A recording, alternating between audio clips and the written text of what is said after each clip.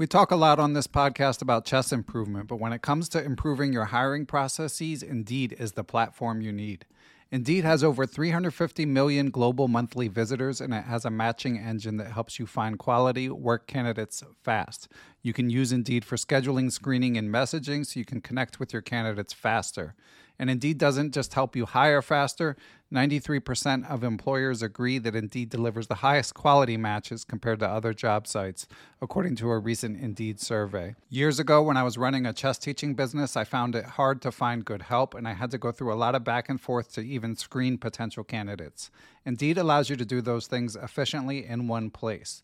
Indeed's matching engine is constantly learning from your preferences, so the more you use Indeed for hiring, the better it gets. Join more than 3.5 million businesses worldwide that use Indeed to hire great talent fast. And listeners of Perpetual Chess will get a $75 sponsored job credit to get your jobs more visibility if you go to Indeed.com/chess. Just go to Indeed.com/chess right now, and you'll be supporting our show by saying you heard about Indeed on this podcast. Indeed.com/chess. Terms and conditions apply. Need to hire? You need Indeed.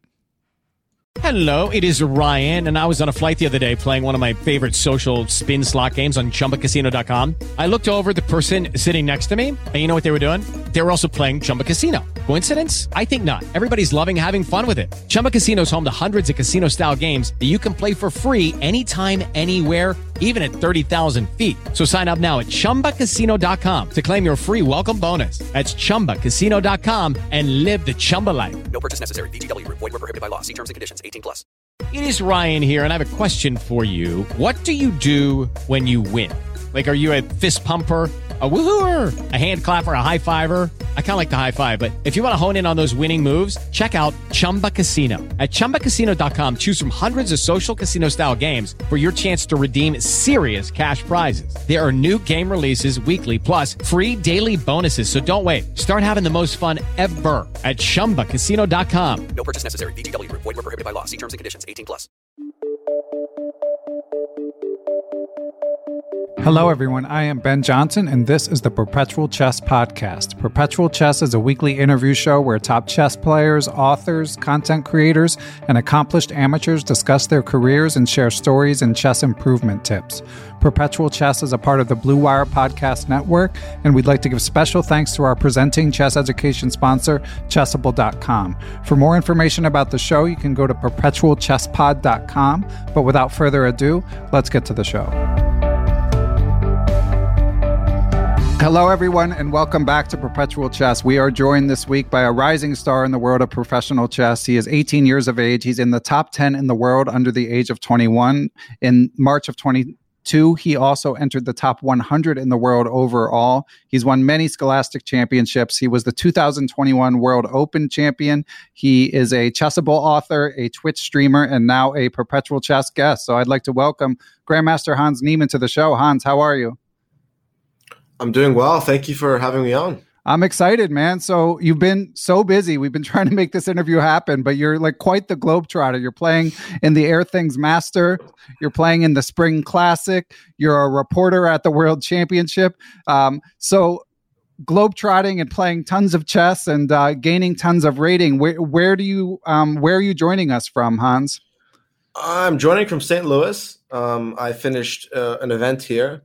And St. Louis, they have sort of the club has a row of houses that they let some grandmasters stay in. So I'm currently in St. Louis, thankful to the hospitality of the St. Louis Chess Club, and just staying here to finish recording my Chessable course, play the next Champions Chess Tour event, and then after that I'll be back to my world travels. Excellent. Your vagabondish ways, and we will be discussing all of these topics, but that's interesting to hear that you're staying at one of the Grandmaster houses. Of course, I've interviewed many people over the years who are the Grandmaster in residence, the people who come and give lectures and do lessons at the St. Louis Chess Club, and of course are compensated for their time there. So are you doing that in an official capacity right now, Hans, or is it just because you were there? No, I'm here unofficially. Not doing any official work for the club. Just that they I asked, and they sort of have, but and it had an empty house. So who better to fill up that? Yeah, excellent. And of course, St. Louis, one of the strongest chess cities in the world. I'm sure there's some other title players around. So have you been getting any study sessions in with any of the locals there? I wouldn't say that I've had any study sessions, but I've run into Fabi one too many times, just on the street in the club. I think that seeing him, I can say my neighbors, right? That I'm pretty sure that Dominguez, Aronian, when he is here, and Fabi are, I think, my direct neighbors, Aronian and Dominguez, and Fabi is a close third there. So, and you bumped into him in the chess club. Was this during the event or just? Yeah, it was at the end of the event, and then last night when I was walking to pick up my food, I saw Fabi and some people I will not name. Out of respect for his chess privacy. Yes, people who. Okay. Yes, but there's definitely I've seen things I shouldn't have seen in St. Louis. I'll say that. Well, what happens there stays there, apparently. But that's interesting because Fabi, obviously he's often there for official events, but I wasn't sure how much time he spent there. Away from the board. But as you say, it's not really our place to speculate about where people who are not our guests on the show spend their time. So let's get to your chess, Hans. So again, so many interesting topics to cover, but I think for a lot of people listening to this podcast, we spend a lot of time pontificating about how we might get better at chess, and you made an absolutely insane jump from 2021 to 2022. Your rating was about 2480 FIDE at the beginning of last calendar year, and you're over 2640 now. I mean, that's just extremely rare feat when you're already at such a high level. So, how do you reflect on this year and a half, Hans? I mean, I know you've got tournaments fresh in your mind, but when you step back, how do you reflect on it? Well, I guess you could say it was a successful year. But I don't know. It was, when I look back on it, I definitely am happy. But I'm also thinking, it could have happened faster. But maybe that's the greedy side in me, right? But it was from a mental level, I think it was one of the most challenging. Like the mental strength that I had to have, the traveling so long alone. With COVID and all of that entailed, I think was such an experience that I think it really just helped me grow as a chess player, but also gave me just immense mental strength and fortitude that would really help my chess game as well. So I think, holistically, it's obviously a very successful year, and I hope that this year is even better. But I think it was, you could definitely say it was life-changing. In many respects. So I definitely cannot complain.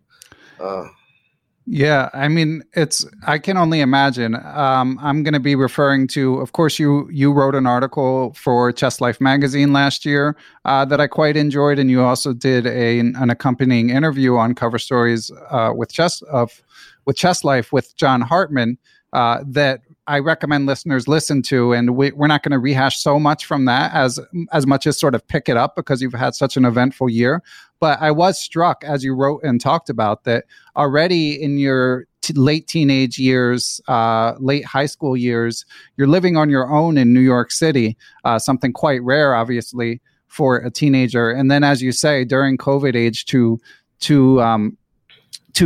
heap chess travel and being a young chess professional on top of that is quite an endeavor. So do you find the chess more challenging or the life stuff to be doing this stuff at such a young age, Hans?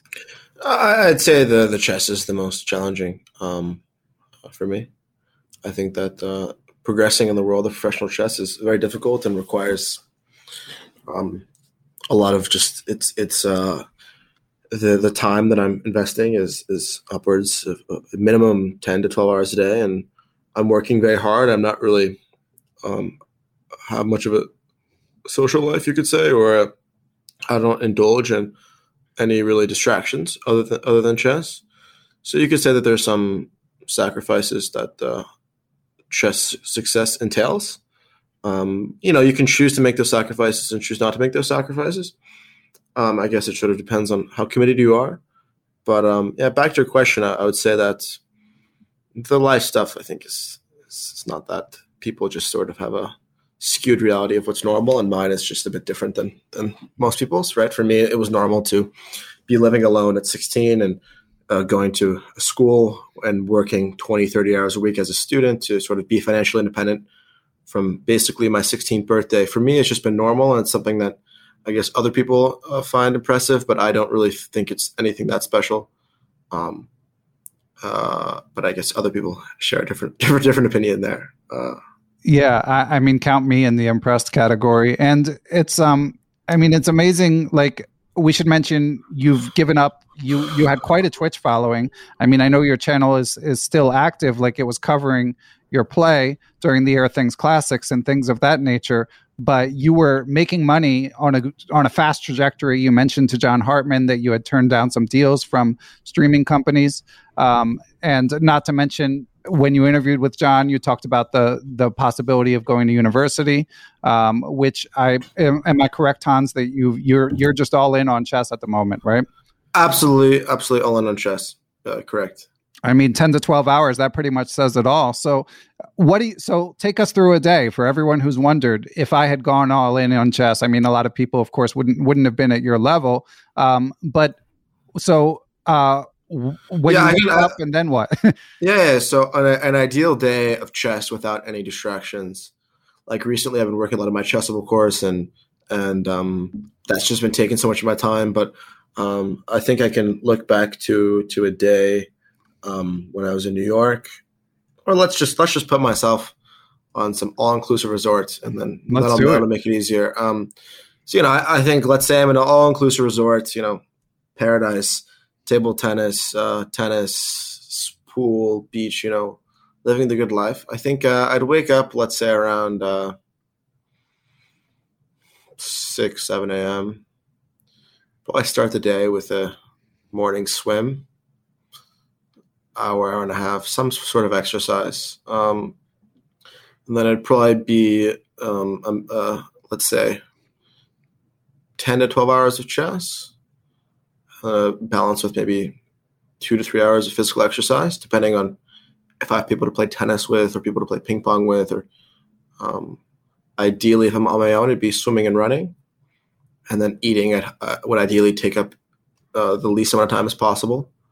So I can eat while I'm studying chess or doing something like that. And then in terms of sleep, it'd be, I guess, if I'm doing 10 to 12 hours, which I usually do in any day, it just really depends how much physical exercise I'm getting based on the facilities I have access to, and then just based on the time or other commitments I have. But I think that's just a normal day, right? I go to sleep at like 10 or 11.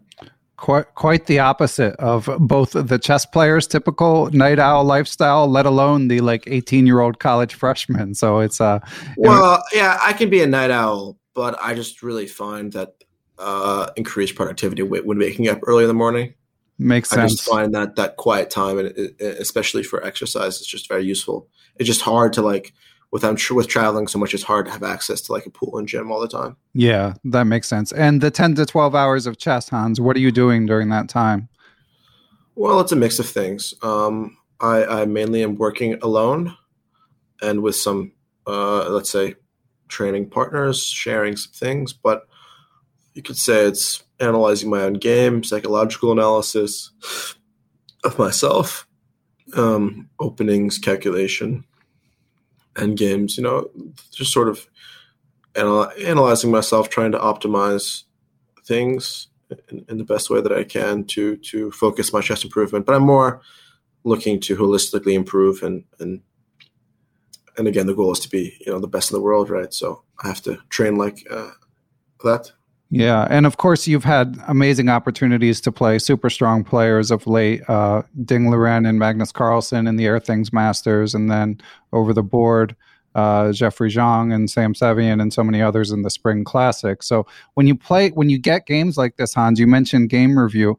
How much time are you spending on each game? And is it like you review it and then you're done, or do you review it and then come back to it and then come back to it, sort of thing? I think that I think when optimizing your training, I think it's really important to find patterns in the games and the mistakes. So I definitely found myself looking back at games from a year ago or the past year. I had so many games last year that I just have so much to look back on. So I definitely would say that these games are obviously learning moments. But when I have the opportunity to play against these strong players, I definitely am sort of going to fight and to learn. Like against Magnus, I could have made a draw very easily in my game. Like it was just sort of, if I wanted, it was there. And I guess the foolish optimist in me tried to play for a win and lost the game. And against Ding as well, Ding was trying, offered a repetition of moves 3 times against me, and I declined them all 3 times. So I definitely say that I'm prioritizing fighting chess and improving than immediate results, which might lead to maybe slight plateaus. But I think, as I've seen in the previous year, fighting and learning from experience is the most effective form of improvement, in my opinion. Yeah, I mean, you're proving it with your results in the past year. Now, of course, playing in these online events, it's slightly different atmosphere than OTB, and you've had the opportunity to do both against elite players. So I'm curious, Hans, sitting down, air quotes across the board from Magnus, for something like the Airthings Masters, does that feel different than when you're sitting across from an elite player over the board in real life? I suppose it feels a bit different, but I haven't played anyone. Well, in the top 10, I played MVL and I played Aronian over the board, and it wasn't really that scary of an experience, I'd say. But I'd say that playing them in any setting is obviously a great opportunity and an opportunity to test myself against the best, and that is obviously something that I don't take for granted. Yeah, and again, you've made staggering progress, but obviously not at the level of a 2,800 player yet. So, and actually, I might as well ask you this Patreon mailbag question from Chris Wainscott along these themes. So thanks for supporting the pod, Chris. Chris asks, he says, now that you've made it to the top 100, it seems that 2,700 would be a reasonable next goal. What do you think you'll need to do differently to get there from where you are now? And what do you think you'll need to do the same as you've been doing? Well, I think that one thing that you could say differently, which I've already done differently, but applying it consistently, is choosing my tournaments more effectively. Over the past year of 2021, I played everything and anything, and it often ended up playing against a lower average of opponents, which did hinder my development in some respect. However, just the sheer number of games was crucial for me to just gain that experience. So I think now I'm finding the right balance between training and playing at events. As you mentioned with the Spring Classic, it's a strong round robin event. My next event is a strong open. Then I'm playing, I'm sure we'll get into my schedule later. But yeah. I think choosing my tournaments to optimize the balance between training like an elite player, training like I'm preparing for a World Championship match, and then with good tournament opportunities, with balancing rest, energy, and all those things, I think taking a more objective and practical approach will help me get there. But I also think that I personally just think it's absolutely impossible for me to fail at this point, because I'm really just doing everything that I need to do, and I'm investing every second, every day into improving my chess. So, I just think that it's impossible for me to not reach what I'm achieving now with how I'm working and the opportunities that I'm getting and the support of the Magnus Group. And, all this, I think, is just manifesting into just chess success. It's just going to take some time and hard work for that to be seen. Yeah, we should mention you have the title ambassador for Play Magnus Group. So I presume that means that they give you, obviously you do some things, you do some Twitch streams for them, you're playing in their Airthings events, but you get a bit of financial support that kind of lightens the load of all this time you're spending just studying. Yeah, you could say that they're definitely in support of my professional chess career, and the support that they're giving, not just financially, is obviously in terms of the invites. It's just I think having that support behind me is absolutely crucial and really lets me focus on what needs to be done. Okay. Yeah. And getting back to what you were saying about finding the optimal balance between picking tournaments, in terms of frequency, do you have a sense of like what the optimal amount of tournaments per year to play is? Oh, well, if it was up to me, honestly, I would play nonstop, right? But because I just really enjoy playing chess, and I still stand behind my approach of experience. And that's not for everyone. Maybe it's just for me. But right now, I think I'd like to keep it, it's got to be at least like 150 games a year. This year, at least. I think if I don't hit 150, it's going to be a bit disappointing. I might not hit it. I think like 120, 130 might be more realistic, but I don't know how many. Divided by 9 would be how many tournaments that'd be. So maybe I'd say 14 to 18 so tournaments plus some leagues. Something like a tournament. But quality tournaments is important. And there's also quite a bit of online events to sort of keep me busy. But again, my main goal is to keep, I've spent some more time training now, and I really feel like that training's been great. So I'm really ready to just play like a high volume of games now to show my improvement. Yeah. And how would you currently assess your strengths and weaknesses as a player? What's holding you back, and what are you excelling at? I think I'm excelling. We can start. Well, I'll start with what's holding me back. I think some things that are holding me back are just sort of adjusting to being this 2650 top 100 player from being this 2480 international master. There's some, from a decision making perspective. Sometimes I forget that I'm actually not this like international master, right? Who can do whatever he wants. So now I have to take more of a serious and disciplined approach in my decision making at some points. Just a more serious approach. But I think that I'm excelling in the fact that I'm working very hard. I'm very invested in chess. My physical shape is improving. My openings are improving dramatically. The team that I have surrounding me from a chess perspective, with a coach, seconds, training partners, strong players supporting me, motivating me. I think that I've been able to sort of go from not having a coach for 4 years to having a team that's really ensuring that improvement is happening. And are you able to say who you're working with?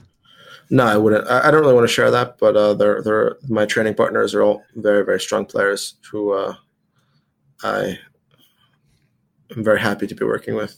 That's great. Yeah. And getting back to what you said about failure not being possible, how would you define failure? Like, I get that you're saying like you have, you're on a great trajectory.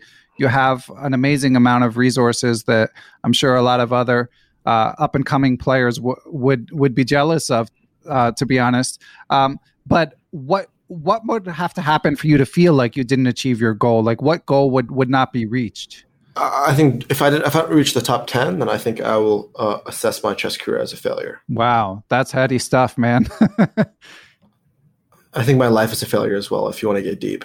But, yeah, well, let's talk about the life choices. I mean, again, you've perhaps given up more opportunities than other people. I mean, I don't know I don't know exactly what your income was from the Twitch stream, but is it fair to say it seemed like it could be like at minimum like a very well-paying side job? Yeah, no, I think my trajectory of Twitch income, I think if I kept at it now, I'd probably be making a lot more money than I am now. But when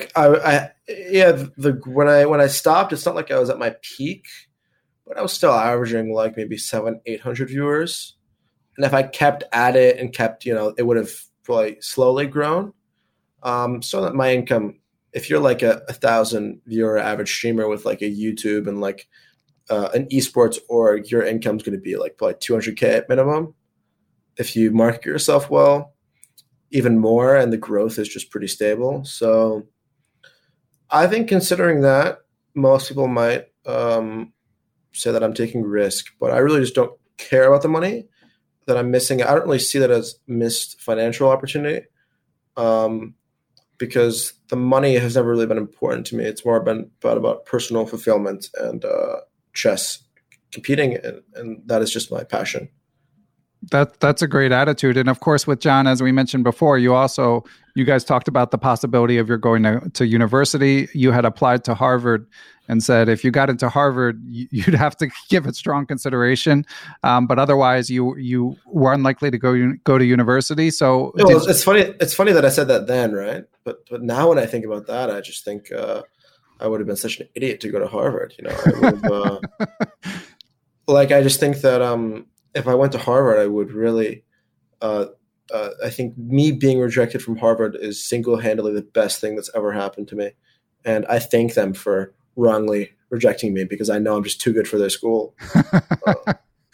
Well, I mean, they have different criteria than 140 rating points in a year. I mean, it's amazing how many grandmasters have passed through that school. Yeah, but the fact that they're rejecting a 16-year-old who was living alone and had their own job and had a full scholarship to the best prep school in the country, had great grades. The fact they rejected me, my essays, you would cry if you read my essays, man.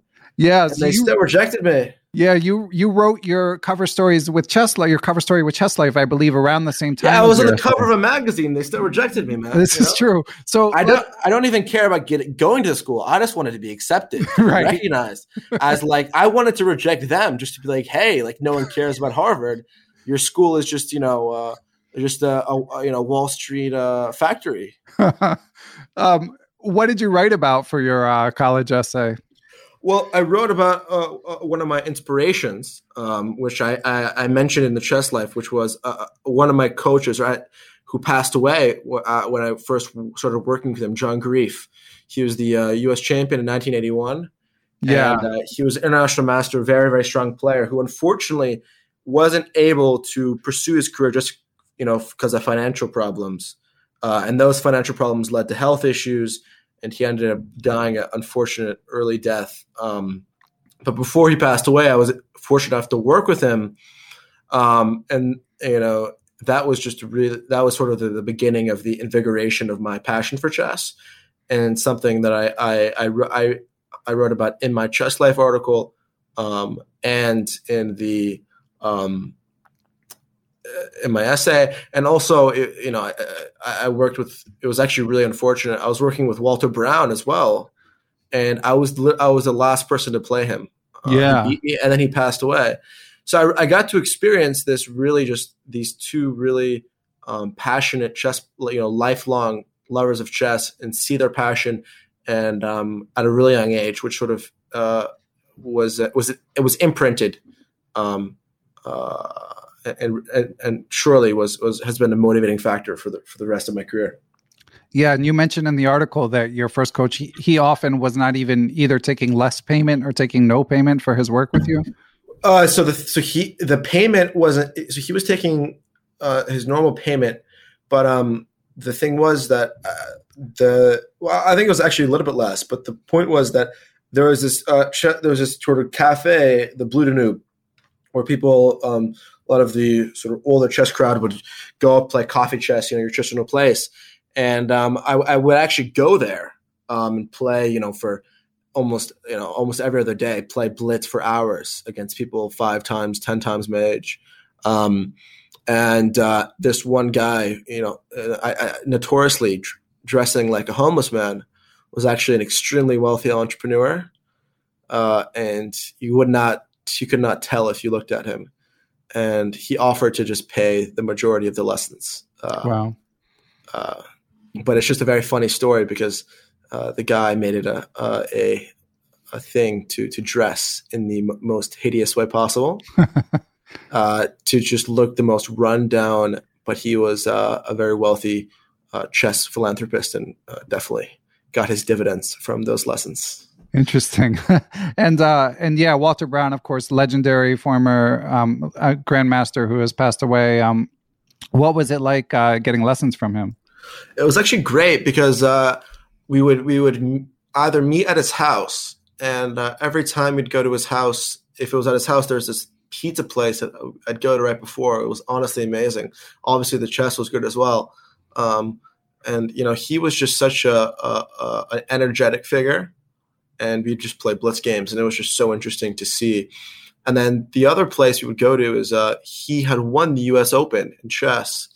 he was also a tennis player. But there's this club, this like fancy members club in the Bay Area, and he had a lifetime membership to it. So I would go and we played blitz by the pool and study, and it was a nice experience. So there's always it was very chill, relaxed. It wasn't really like your traditional Soviet intense training, but it was always a fun experience and just chilling and enjoying the game of chess. And then in New York, you got the opportunity to work with Grandmaster Max Lugi some, right? Yeah, that was actually it was more in it was started remotely in California, and then some in-person lessons in New York as well. And I'm guessing a different teaching style than Walter Brown? Yeah, definitely a different teaching style. He sort of laid the groundworks for my positional understanding. A lot of, he laid the groundworks for a lot of my style. Again, another blitz specialist, really based on intuition. So I think I got a great blitz foundation and just got a great intuitive chess foundation from a very young age. And obviously, with the move online, with things like Airthings Masters being a rapid time control, Twitch streaming, catering to blitz, is that something you think about, a need to be good at speed chess? No, I just think I'm naturally good at it. And you figure if you get better at, Danya Naroditsky told me, the only way for him to get better at bullet chess is to get better at slow chess. Do you sort of feel that way with blitz? I don't know if I agree with that statement, but maybe I guess it's all improvements, mainly personal. Maybe for me, I don't think my regular chess will improve my bullet to such a degree. Gotcha. But I think my blitz just will not naturally improve as I improve as a chess player. Yeah. I think it's more about natural improvement, not really direct causation. Okay. And on the topic of coaches, we had another Patreon mailbag question. So thanks to Alex Friedman, as always, for supporting the pod. And he mentioned that, you've worked with these coaches we just mentioned, but you've also worked on your own at times. So he's asking, would you recommend studying by yourself or with a coach if you could choose? It depends on your resources. The thing for me is I don't really need someone to hold my hand and tell me to study and to motivate me. I'm self-sufficient in that regard. But if you feel like you need some guidance and you don't really know how to improve your game, then I'd recommend a coach. But it's all within your affordability, right? Because coaching can be quite pricey. I will say that for a lesson, the most I've had lessons where I've paid $250 an hour. So it can be quite pricey, which is something that can just sort of make you wonder how effective it is. But I think in general, the main improvement from chess should come from working on your own and from problem solving and figuring things out on your own. And I think you know yourself better than anyone, right? So as long as you can hold yourself accountable and be self-aware, then I think improvement doesn't need to come from a coach. And you feel that that's true sort of across the levels, because at the beginning levels, there are people who feel like the problem is they don't know what they don't know. And, up in your stratosphere, it might feel like there's only a handful of people who are where you're trying to be, but you still feel like you can get there just through sheer grit. I wouldn't say it's grit. I'd say it's more like the people that I see themselves as being helpful coaches to me.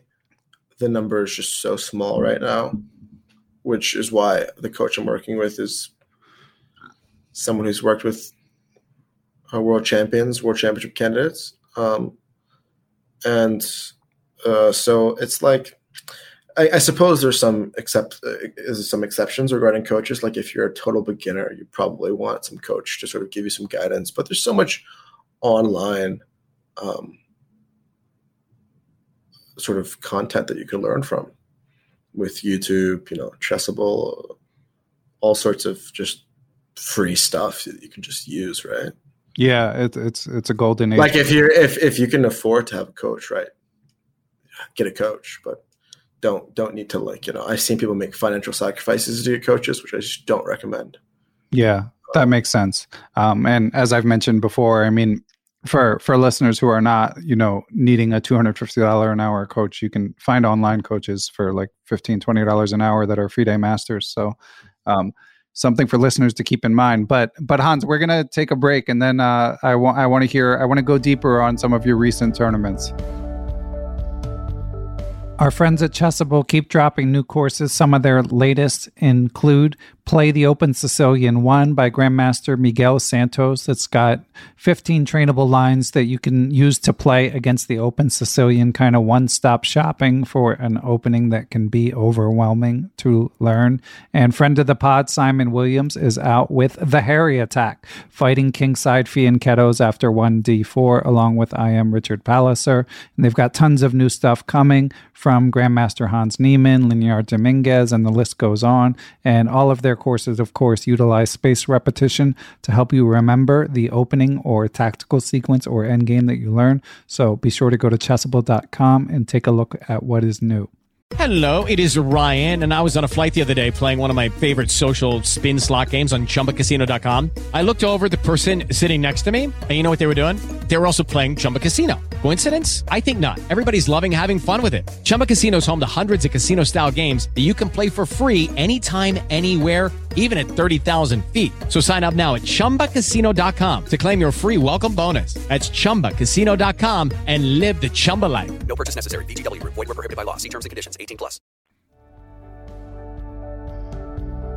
And we are back. So Hans, let's get into your schedule. So you're in St. Louis now. You're going to play your next online event from there. And what else is there? What else is firmly booked for you? Yeah, I've got a great schedule, actually. So after the event, I'll have like maybe 2 weeks to burn before going to to Norway for an open event, the Fires Chess International.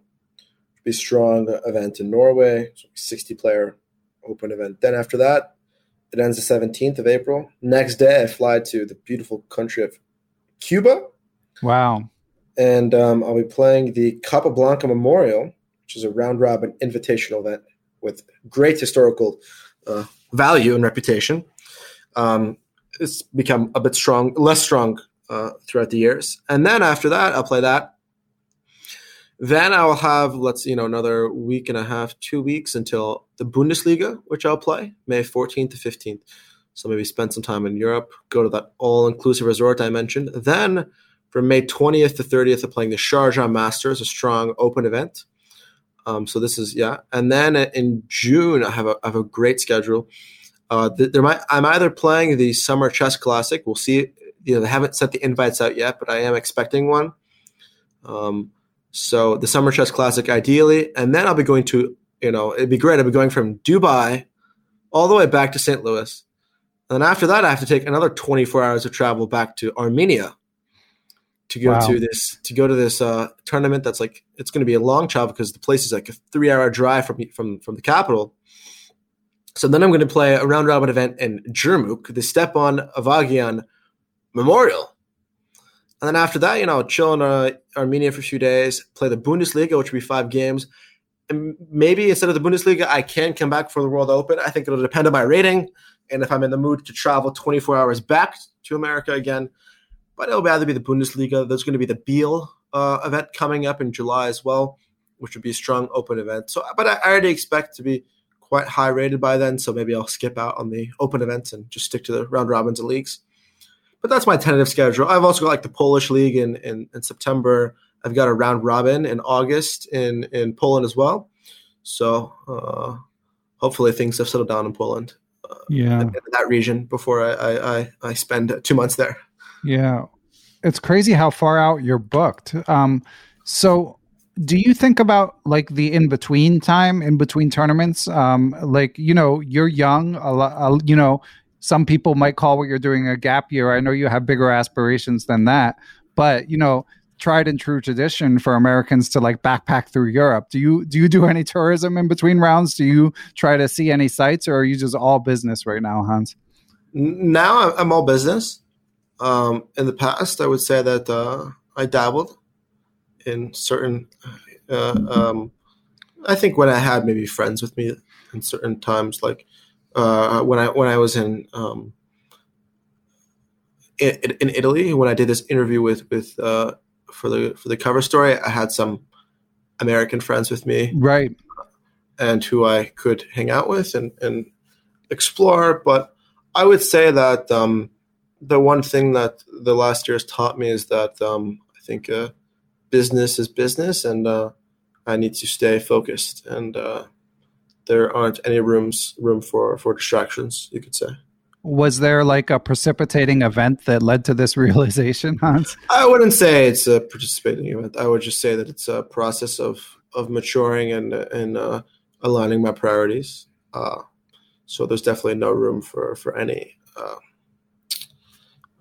partying or romantic adventures. No romance, huh?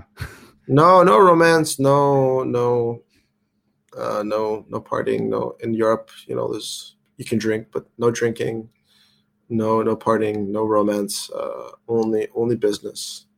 And what do you think makes you so driven? I mean, you've mentioned obviously, and it's evident that you love chess. But like, do you have a sense of what it is that, because a lot of people might not have the same approach in your situation? Well, I think that certainly distractions can arise when the recent success has definitely sent some distractions my way, and I think a lot of players sort of get caught up in that. I would say that a lot of the top chess players are, you could say, playboys. Although it gets sort of brushed under the rug because they're all like introverted nerds in their interviews, or on the outside they might be perceived that way. But I'd say that in chess there's more ways to as you improve your personal life might digress, you could say. Yeah, I mean, those opportunities will remain there if your chess game remains strong, and maybe even if it doesn't. But I mean, I guess what I'm getting at, Hans, is like 10 to 12 hours is a lot, obviously, per day. Do you have days where you wake up and you'd rather not do it, or are you like fired up, let's go every day? Well, what else am I going to do? There are a lot of things you could be doing, as we just discussed. But if you could tell me, but I don't. But I just don't find enjoyment of those things. I just find no reason to. I think you can just look at how Fischer lives his life before insanity, and I think that's the right way to do it. Right. I mean, he's not a great role model in a lot of respects. Well, yeah, he's not a great role.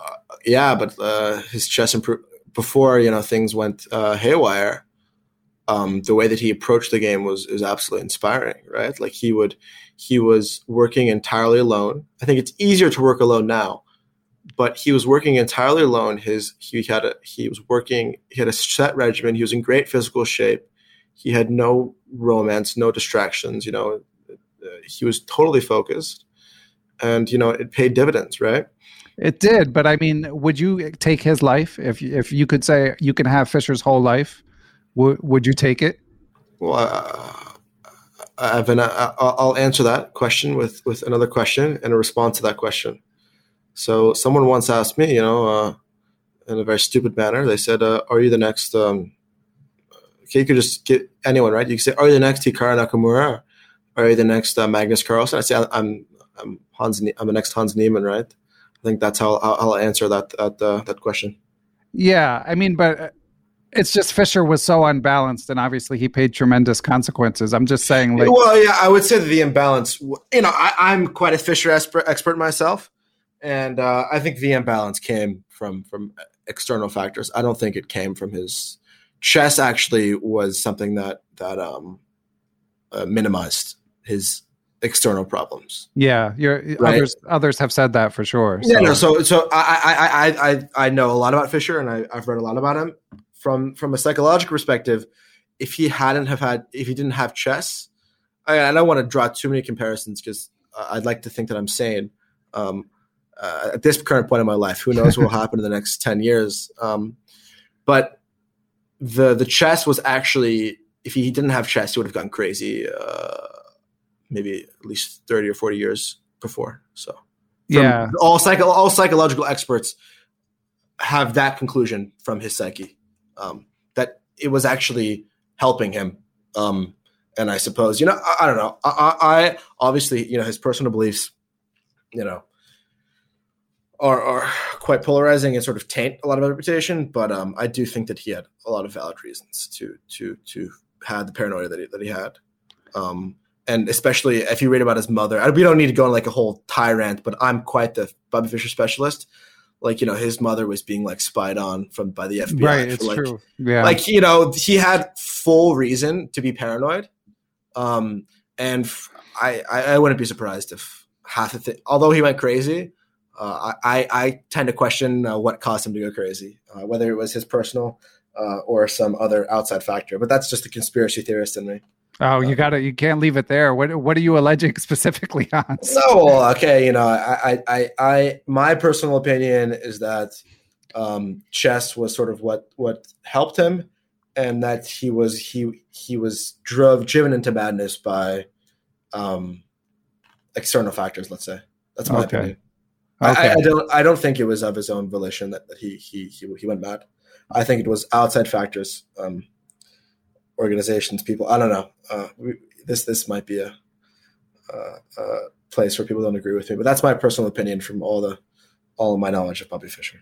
Okay, and obviously, it sounds like you've done some reading about Fischer, but you're also in that sort of rare air of chess players where stories are probably handed down to you as well. So have you like heard firsthand stories about Fischer? Yeah. I know. I've heard quite a few firsthand stories about Fischer.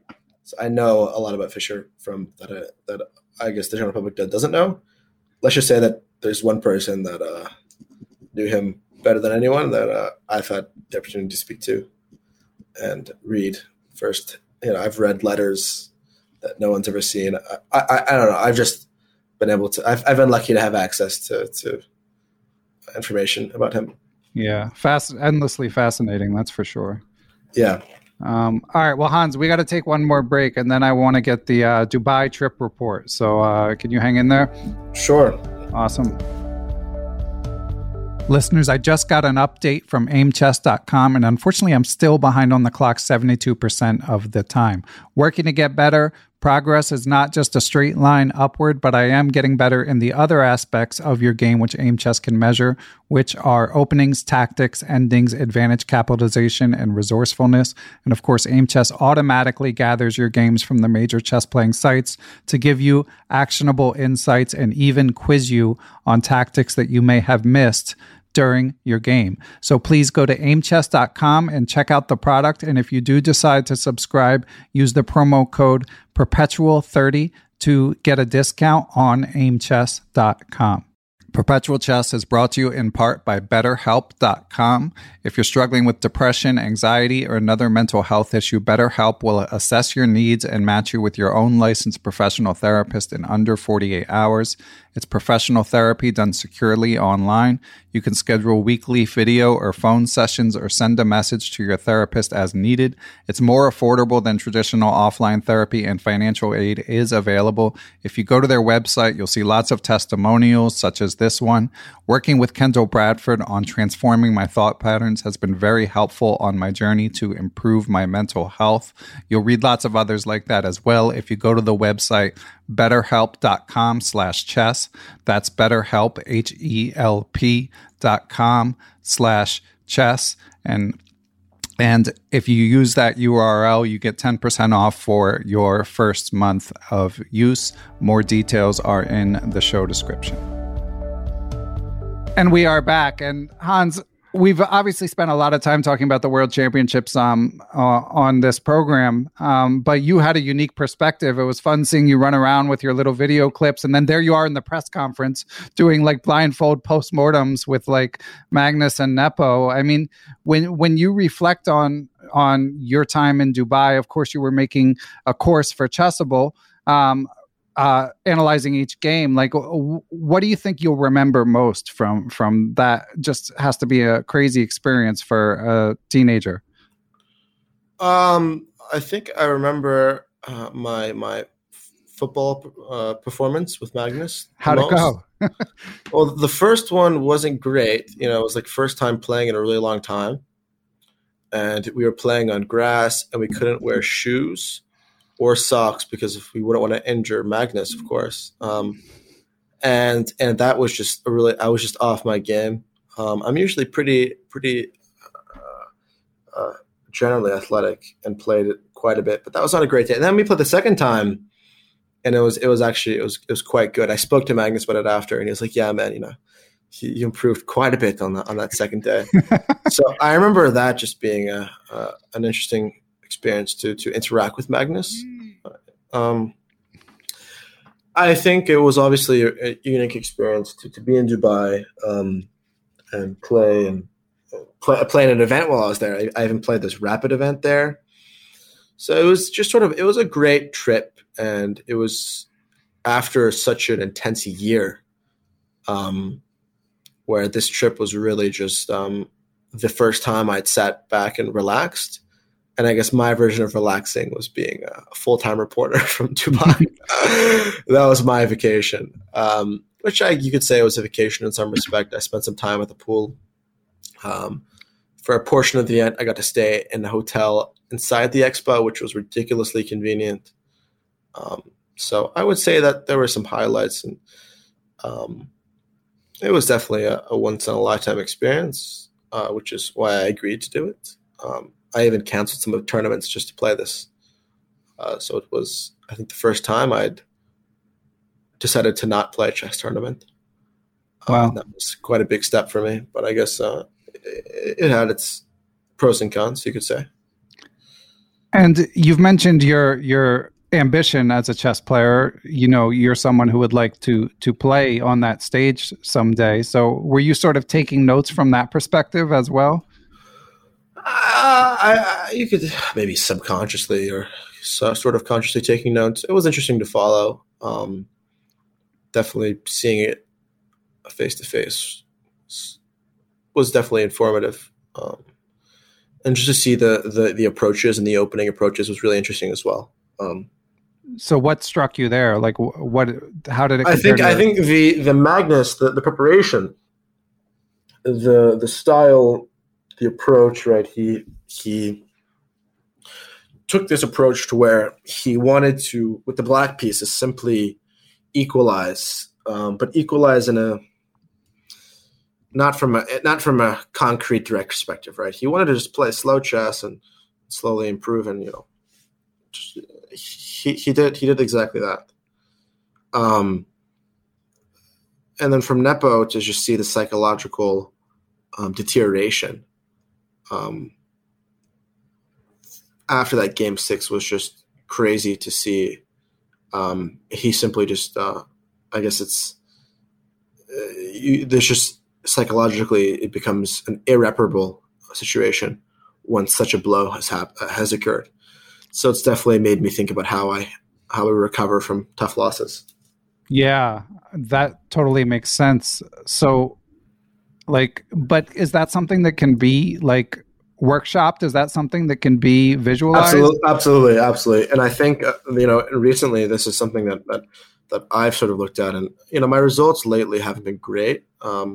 It's funny because I've played my last 3 classical events, and if you ask me these events, I would regard them as utter and absolute failures in the worst representation of my chess possible. And in these 3 events, I lost 8 rating points, which to me is like a huge disaster. And I want to jump off a bridge at the thought of that, right? But the thing that's sort of helped me power through such difficult times, losing 8 rating points. I have such a sad life, but as some people remind me, and I have such a terrible life, right?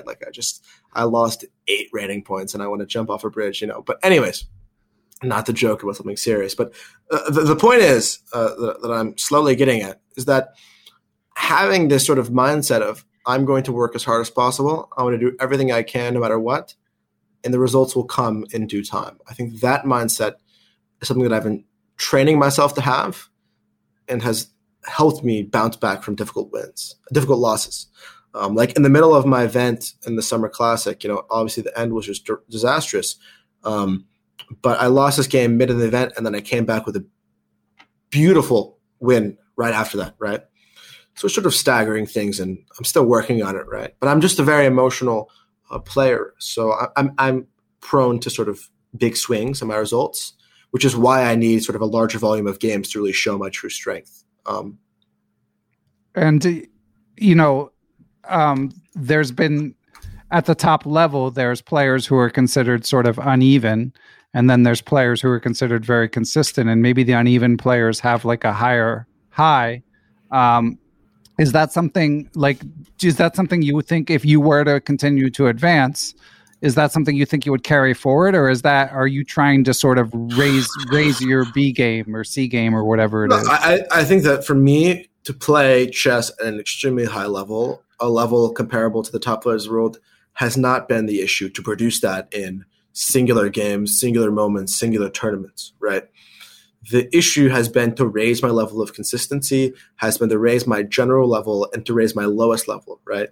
When I look at my last event, it was 9 games, 2 wins, 3 losses, 4 draws. I regard this, of course, as a massive disappointment, losing my last 2 games. And obviously it's disappointing and terrible, right? However, the way that I look at that, the mindset you need to have is the 2 games that I won were, and I think I'm being humble, but they were absolute masterclasses. And the games, I honestly could not look back and change anything about how I played, which shows that the things that I'm working on, things that I'm training, are having some results, right? But it's just that for them to be applied in a specific setting, sort of, I'm not fully in control of that, right? Because circumstances, of course, play a factor in chess, right? There's such a thing as luck, unfortunately, in chess, or circumstances, or make your own luck. It's, anyway, the point is that I'm mainly sort of focusing on training certain things and optimizing my level. So when I see a bad event, but then when I see 2 games that are absolutely perfect, I see sort of potential, right? Because I just need to lower my raise your floor. Yeah. Yeah, raise my floor. Yeah, exactly. I just need to raise my floor and keep on working. And I sort of have faith and confidence in myself that things will work themselves out if I keep on doing everything right. Yeah, I saw your post-game interview from round 7. I believe that might have been one of the wins you're referring to against Antipov. Correct. And yeah, a great game. And obviously you were kind of glowing in a good spirit, but you also mentioned in your interview with Alejandro Ramirez that from prior rounds, you weren't happy with how you managed your nerves in the critical moment. And obviously that's also something you picked up on in watching Magnus and Nepo up close. So I'm just curious, Hans, like again, how does someone work on that at your level? I think it's a combination of experience and training.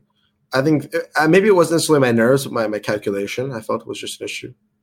But that's reassuring in a sense, right? Because calculation is something through hard work you should get results, especially. Yeah, I think you can call me humble or arrogant, but I think that I'm just I've been blessed with a talent for chess and this sort of intuitive feel and talent, right? So I feel like I sort of have accepted the arrogant label and hope that they use the word confident instead, but I'm pretty comfortable with that. But, I feel very, very confident in my natural ability and my ability just to play chess. I just feel like with my young age and with my lack of experience in top level chess, there's still some things that need to just be improved and learned from experience. And there's a lot of work to be done, because you should consider in this full year where I had this insane improvement, I wasn't training.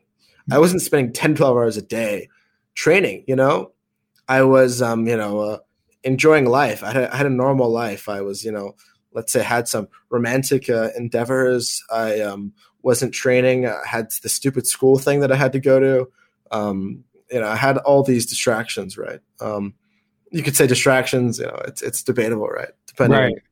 I don't know. I see them as distractions now in hindsight. But it's funny because you can look at my time now and you can be like, well, why don't you continue that lifestyle? Well, the thing is that results aren't always reflective of your natural improvement, right? Like results are never, until you have a large sample size of over a year. I just think that looking at one specific tournament and regarding it as a degree of or as a representation of improvement is just so stupid.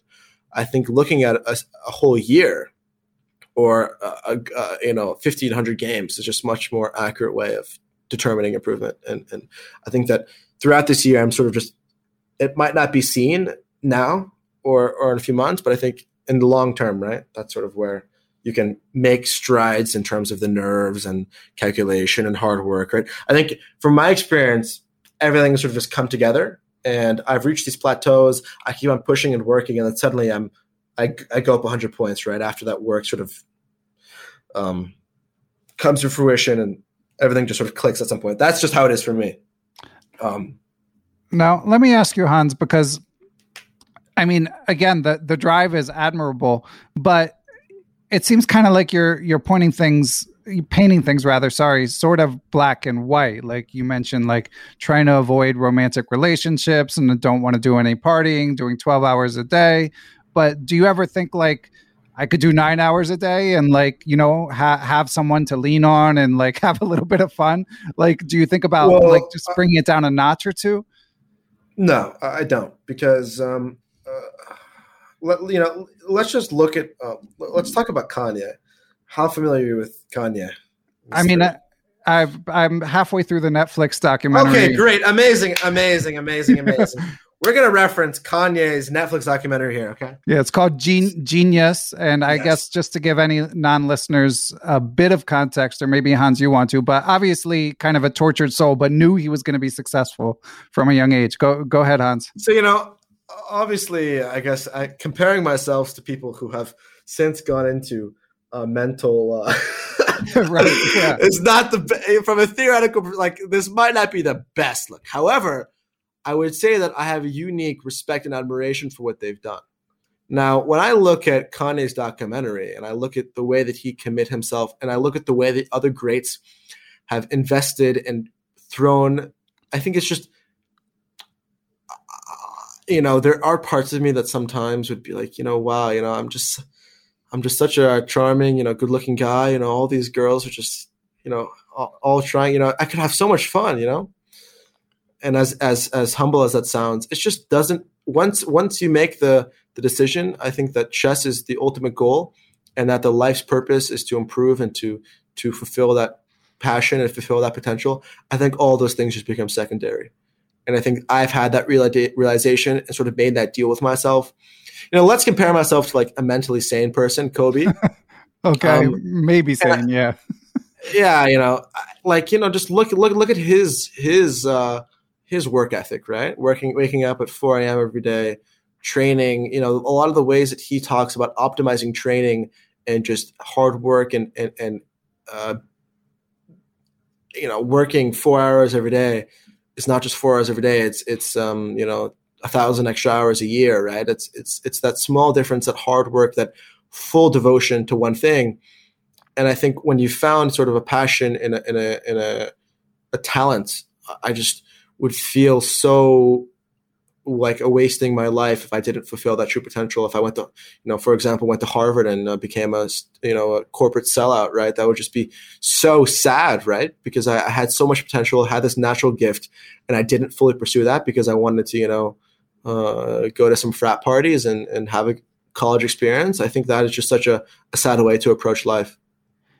Okay, but like playing devil's advocate, like you're making a course for Chessable, Jabova London Lifetime Repertoires, coming soon, listeners.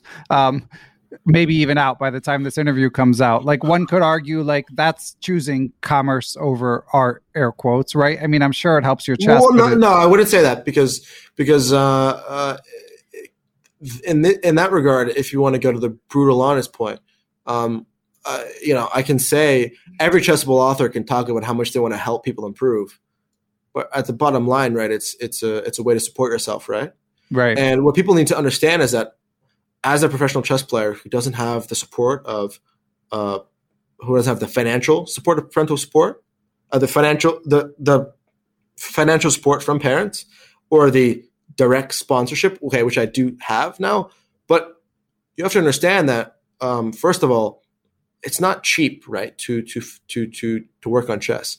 I am renting, cloud servers. I think I'll probably estimate I'll spend like, $6,000 to $8,000, every year renting Wow. high-powered Man. cloud servers, right? To optimize, to make sure my training and my engine analysis at the highest level. Then I have, a coach, right? Which could $250 an hour, $300 an hour.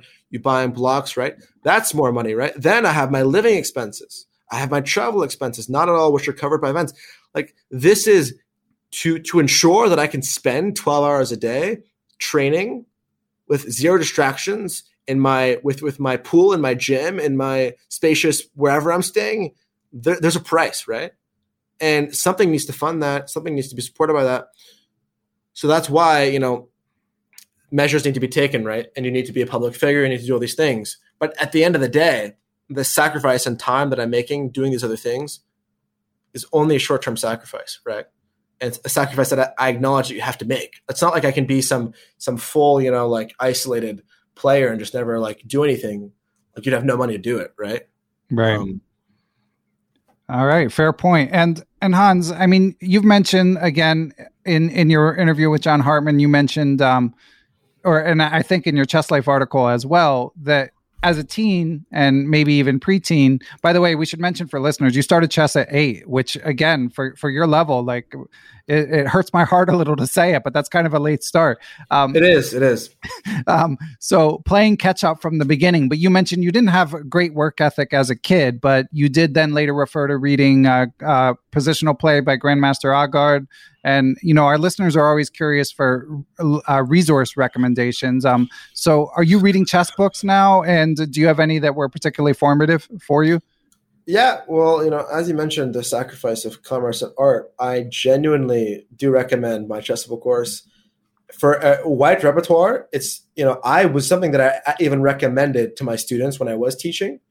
I think here's what I recommend if you're a new player. You need to find one opening with white you're going to play. You're going to pick one opening with black you're going to play. One against e4, one against d4. And you need to stick to one opening and learn this opening and develop to this opening. Because then you can really start to understand the fine inner workings of it, right? So that's number one, right? I think you should stick with that opening. Okay. Other than the Chessable plug, I think that in terms of books, the Agard has a great line of the Grandmaster Preparation series, which I recommend to all, NMs, FMs plus trying to become IMs and GMs. I just bought the Dvoretsky Endgame books, which I have never read, but I have bought them both at the St. Louis Chess Club. On my bedside table, I'm reading this book about Capablanca, which the house just has a library, which I've been reading. Is it a biography or I think it's 100 Greatest Games, Capablanca. I've been reading his memoir. It's very, very fascinating. So that's a nice read before bed. But not part of your training, really. I think it could be part of my training, right? It's always interesting to read about other great chess players and learn from that. I think that a lot of the greats in any field study the greats of other fields, and I think I tend to take inspiration from people who are successful in other fields. So who besides Kanye and Kobe? Anyone else? I think Kanye, Kobe, Fischer. I don't really idolize too many people. Those are the ones that I would say that I know a lot about. And as a young player, Hans, obviously making your way on the circuit with all this traveling you're doing, I'm sure you're getting to meet a lot of sort of grizzled vets. Have you gotten any particularly good advice? Yeah, I've actually had the opportunity to interact with a lot of the top players, Magnus, I hung out with a bit. Did he give you any advice? Not really. Besides soccer? Football? I wouldn't really want to ask him for advice because I think that would give him the feeling that he's better than me. And I still want him to think that I think that I'll be better than him one day, right? I don't want to give him that psychological edge of fear. Because honestly, I think Magnus's edge, I think, comes a lot from his opponents just being really afraid and treating him differently. So I think a lot of people have said the younger players can do well against Magnus because they're not really afraid of him, right? They're not really.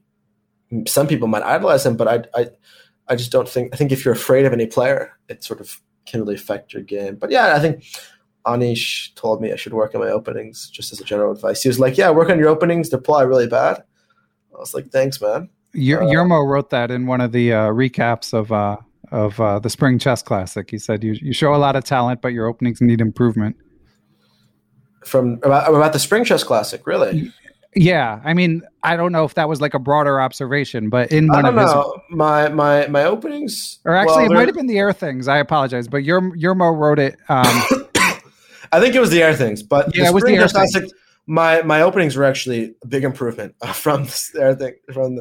I think I agree with that. Like I beat my first day in that event. I beat Aronian and Duda quite dominantly. So I think that the second event's going to go a lot better. Like the first event was just such a nervous, not nervous, but I don't know. I think it was just the first time playing in such an event, and I guess with some bad luck and some unfortunate mouse slips, things went unfortunately wrong there. But I think I showed flashes of what I can do, and at the highest level, it's just there's some growing pains, you could say. Makes sense. And I'm sorry that I kind of cut you off there.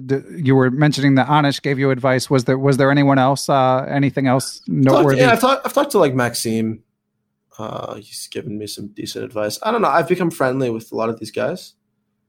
Built a rapport. Not with rapport yet, but you have a rapport with him. Yeah, not yet. Sorry, but, had to do it. Yeah. But I think I've developed, I'm a pretty social guy in some settings. So after the tournament's over, I can be pretty social. So I find it easy to get along with these players. And what do you think of the number 1 18-year-old, Ali Reza? Well, obviously a big talent. I think right now he's I feel like when someone's of a young age, people tend to not to be negative, but people tend to sort of put a lot of pressure and promise just because someone's young, which, obviously he's shown amazing promise. He's 18, right? He's born a day before me. But I would say that, I think he's great. I just don't know if he's going to be world champion next. Right. That's my take. I think that a lot of people might just be like, oh yeah, he's the next world champion. But it's not really that simple. So I think I'm very curious to see how he'll do in the candidates. He's been taking a long break from playing. So, did you have an opinion? It was reported that he couldn't agree to conditions to play in Vaikanze. As someone that could have been invited. Did you have an opinion on that decision? Well, I was actually trying to get in the B group for Tata Steel. The funny thing is, I was actually waiting. If someone tested, I was almost in the B group as a replacement because of COVID things. And I was waiting in Italy to hear if I was going to get invited. And I got the negative test. I was like, okay, I can fly home to America if I want. And I chose to stay in Europe just so I could play Tata. And then I tested positive. That's funny. So, I don't know. I have great respect for actually what he did. I think that it was the absolute right thing to do. And I think that personally, I think a lot of players need to take stands against organizers to ensure the best conditions. Although I think that the organizer is a very nice guy, and I hope to play the event in the future. I will say that I think that him taking a stand and making a personal sacrifice to show that players deserve the best conditions is something I personally respect, and if I was in the same situation, would do the same. Now, just to push back a little bit, I mean, obviously chess has been on a great trajectory over the past few years and is generating income for more people than ever in ways that it wasn't previously. But my perspective still is that these elite events are not generating revenue for the people staging them, right? I mean, so it's, you could break the whole scale if you just if more and more people are making more demands for tournaments. Now, maybe the whole business model needs to change, but just to me, it seems like a risk. Well, I think that the Tata Steel event, which some people might not notice, has lost. I feel like I don't want to disparage the event because I would like to be invited there, but I'll give my honest opinion. It has lost a little bit of the prestige and has lost its strength throughout the previous years. You'll notice that the average rating of the challengers group especially was significantly lower than the previous year. And you'll notice that the average rating of the A group has also gone down. Now, Tata, Vike is such a historical event with such great prestige that I believe that it is their duty, when there's a number 2 player of Firouzja's caliber and age, that they should show the proper respect, even in consideration of the previous year's incident, to give him the conditions, right, that he asks for, obviously within reasonable demands. But I think that in terms of maintaining, if they want to maintain Vike as the strongest round robin in the world, as the most historical, the most prestigious, the most amazing event of the year, then I think that they should go to the measures needed to get the best players to play. And it seems like they've been inviting players of lower rating. They've sort of, gone to a lower scale, which you could arguably say is mixing things up. You could arguably say it's making it less prestigious because it's not as strong. But I think that's my perspective, right? I think if this is if Vike on Zay is the event that's been then strong players have been playing in for the past 150 years, then I think they should be able to afford to have the number 1 and 2 players play. Okay. Yeah. I mean, yeah, I'll just leave it at I'm sympathetic to the organizers, but it's not really a for-profit event, right? Like they have a sponsor, and the sponsor, I think that just their budget's been cut. Right. Yeah. Exactly. And that's disappointing, right? But if the budget's cut, right, then I think you shouldn't expect to be able to bring in a name like Firouzja, right? Because if you're spending all your money on getting Magnus, right, and then you can get Magnus, but you can't get Firouzja, you can't get the other guys, right? What is it really? Gotcha. And the prize fund there is also not even that great, right? Like the players are only 10,000 for first, and such an event is really just nothing. As crazy as that sounds to most people, they're relying on their appearance fees. I think that compensation for the previous event was obviously necessary. What happened when they interrupted his game, and then also just him being Firouzja and being number 2 in the world, I think he deserves. Hans, hearing you talk about this stuff, do you have people who can give you advice on like what to ask for a tournament and stuff like that? Yeah, there's not. Yeah, this is another issue, right? There's not really like a negotiation phase at my level, right? Because in some respects, I can negotiate, but it's at a certain point, right? The organizer is just like, okay, this is what it is, and it is what it is, right? So I usually, do the opposite of Firouzja. And because I'm not really in a position where I can make that principled stand, right? Because it's debating over $500 to $1,000 in regards to not playing an event, it's just not worth it for me at this current moment, right? Once I'm in a more established position, I fully intend on making more principled decisions in regards to rejecting conditions that I just don't deem fair. But in this current moment, right, it's not like I'm getting the best conditions in all the tournaments I'm playing, right? I'm usually making some sacrifices just so I can play the best events. For example, there's a certain event that's very strong where they couldn't afford paying for my entire flight. So I was like, okay, give me this amount. I'll pay for the rest. I want to play the event, right? And that's a sacrifice you have to make, and a principle you have to sacrifice in the sight of greater good, or improving the chess, right?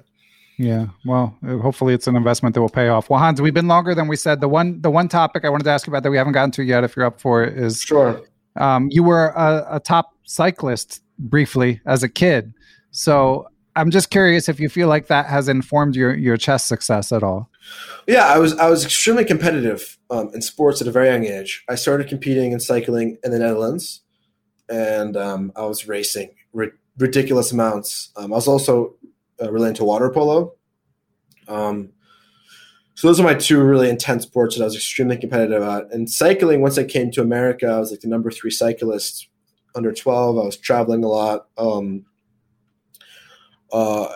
was pretty good at that. And I guess the competitiveness and the same skills that you apply to improving and persevering in any sport, I think apply to chess in and cycling and water polo and swimming and tennis and whatever. So that really was the beginning of my competitive nature. But I eventually gave up cycling and water polo for chess. And you've mentioned you do feel like you have a talent for chess. Do you think much about like to what extent is my success talent compared to hard work? I think at the early point it was all talent. I think up until like I got to like 2400 USCF, 2300 FIDE, just on pure talent alone, just on playing Blitz and just chilling and just watching Netflix all day. And then later on, I had to persevere through hard work, and then talent sort of took over at some point. But I think that, yeah, the run from like 2480 to 2650, I would say was a mix of hard work and talent coming together.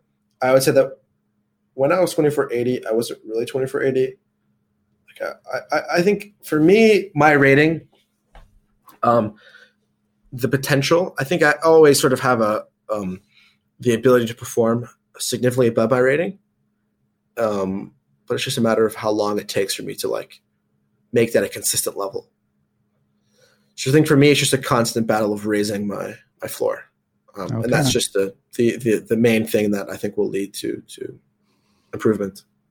Okay. Well, Hans, this has been an amazing interview. I'll definitely be rooting for you to raise that floor, and looking forward to watching all your chess and checking out your Chessable course. As we record, it's not out yet, but by the time listeners hear this, it likely will be. Yeah, I'm gonna start the recording tomorrow, and hopefully it'll be out as soon as possible. This is like the first. I did a course a while back, but this is the first like really intense course that I'm doing. So it's the first time. It'll be interesting. So Jabova London, lifetime repertoires, and you've got some spice in there for the chess amateurs. Yeah, a lot of G4. This is a course for players of all levels. Anyone can play it. Super simple. There's a lot of pushing G4. There's a lot of interesting stuff, and it's something that I've not only recommend, I've played myself. Right, I played it in the Air Things Masters. Beat Duda, beat Kostyuk. I beat Dubov. I beat so many top players with the opening. It's something in the World Blitz World Blitz Championship. I played it every single game with white, and I scored. My percentage with white was ridiculously high. I guess I wish I could play it with black as well. And it's funny because the endorsement is not even a lot of people might suggest openings and not play them, but I am all the model games actually that I'm using are all mine. Nice. So I've created my own little jungle of theory. Excellent. Well, we'll look forward to checking it out and look forward to seeing over the board. And I know you've got a Twitter account. You've got your Twitch account still going. Are those the best ways to keep up with you, Hans? Yeah, I think Twitter is fun. I'm not a big social media guy, but as the brand ambassador of Play Magnus Group, I do what I can to promote them. Excellent. So that's sort of my. I will. I actually block. This might be an interesting thing. I have a thing that blocks all social media on my computer to optimize my productivity. So if I press a button, no Twitter, no Instagram, no Facebook, no Messenger, just chess, chessbase, and chess24.com are the only websites that I allow myself to go to. Well, I'm hoping this monk-like existence pays dividends in the long run. Yes. Well, I got to go to sleep so I can wake up for my 4 a.m. run, of course. All right, we'll let you get to it. Thanks a lot, Hans. Really an amazing interview. And looking forward to your chess in future months and years. Thank you. Thanks to everyone who helps make Perpetual Chess possible. Big shout out to my producer, Matthew Passy. I'd also like to thank the Blue Wire Podcast Network, with whom we are proud to be affiliated. Be sure to follow us on social media, Beneficial1 on Twitter, at Perpetual Chess on Instagram, or you can join the Perpetual Chess Facebook group. You can email me, ben@perpetualchesspod.com. And of course, last but not least, I'd like to give major thanks to the Perpetual Chess Patreon and PayPal supporters. Those who choose to join that community based on their level of support can do things like submit questions for guests of the show, have access to live Zoom Q&A lectures with grandmasters who often have appeared on the show, going over chess games, answering questions, stuff like that. And you can even get access to ad-free Perpetual Chess if that's your preference. So, but most of all, thanks to everyone for listening, and we will catch you all on the next episode.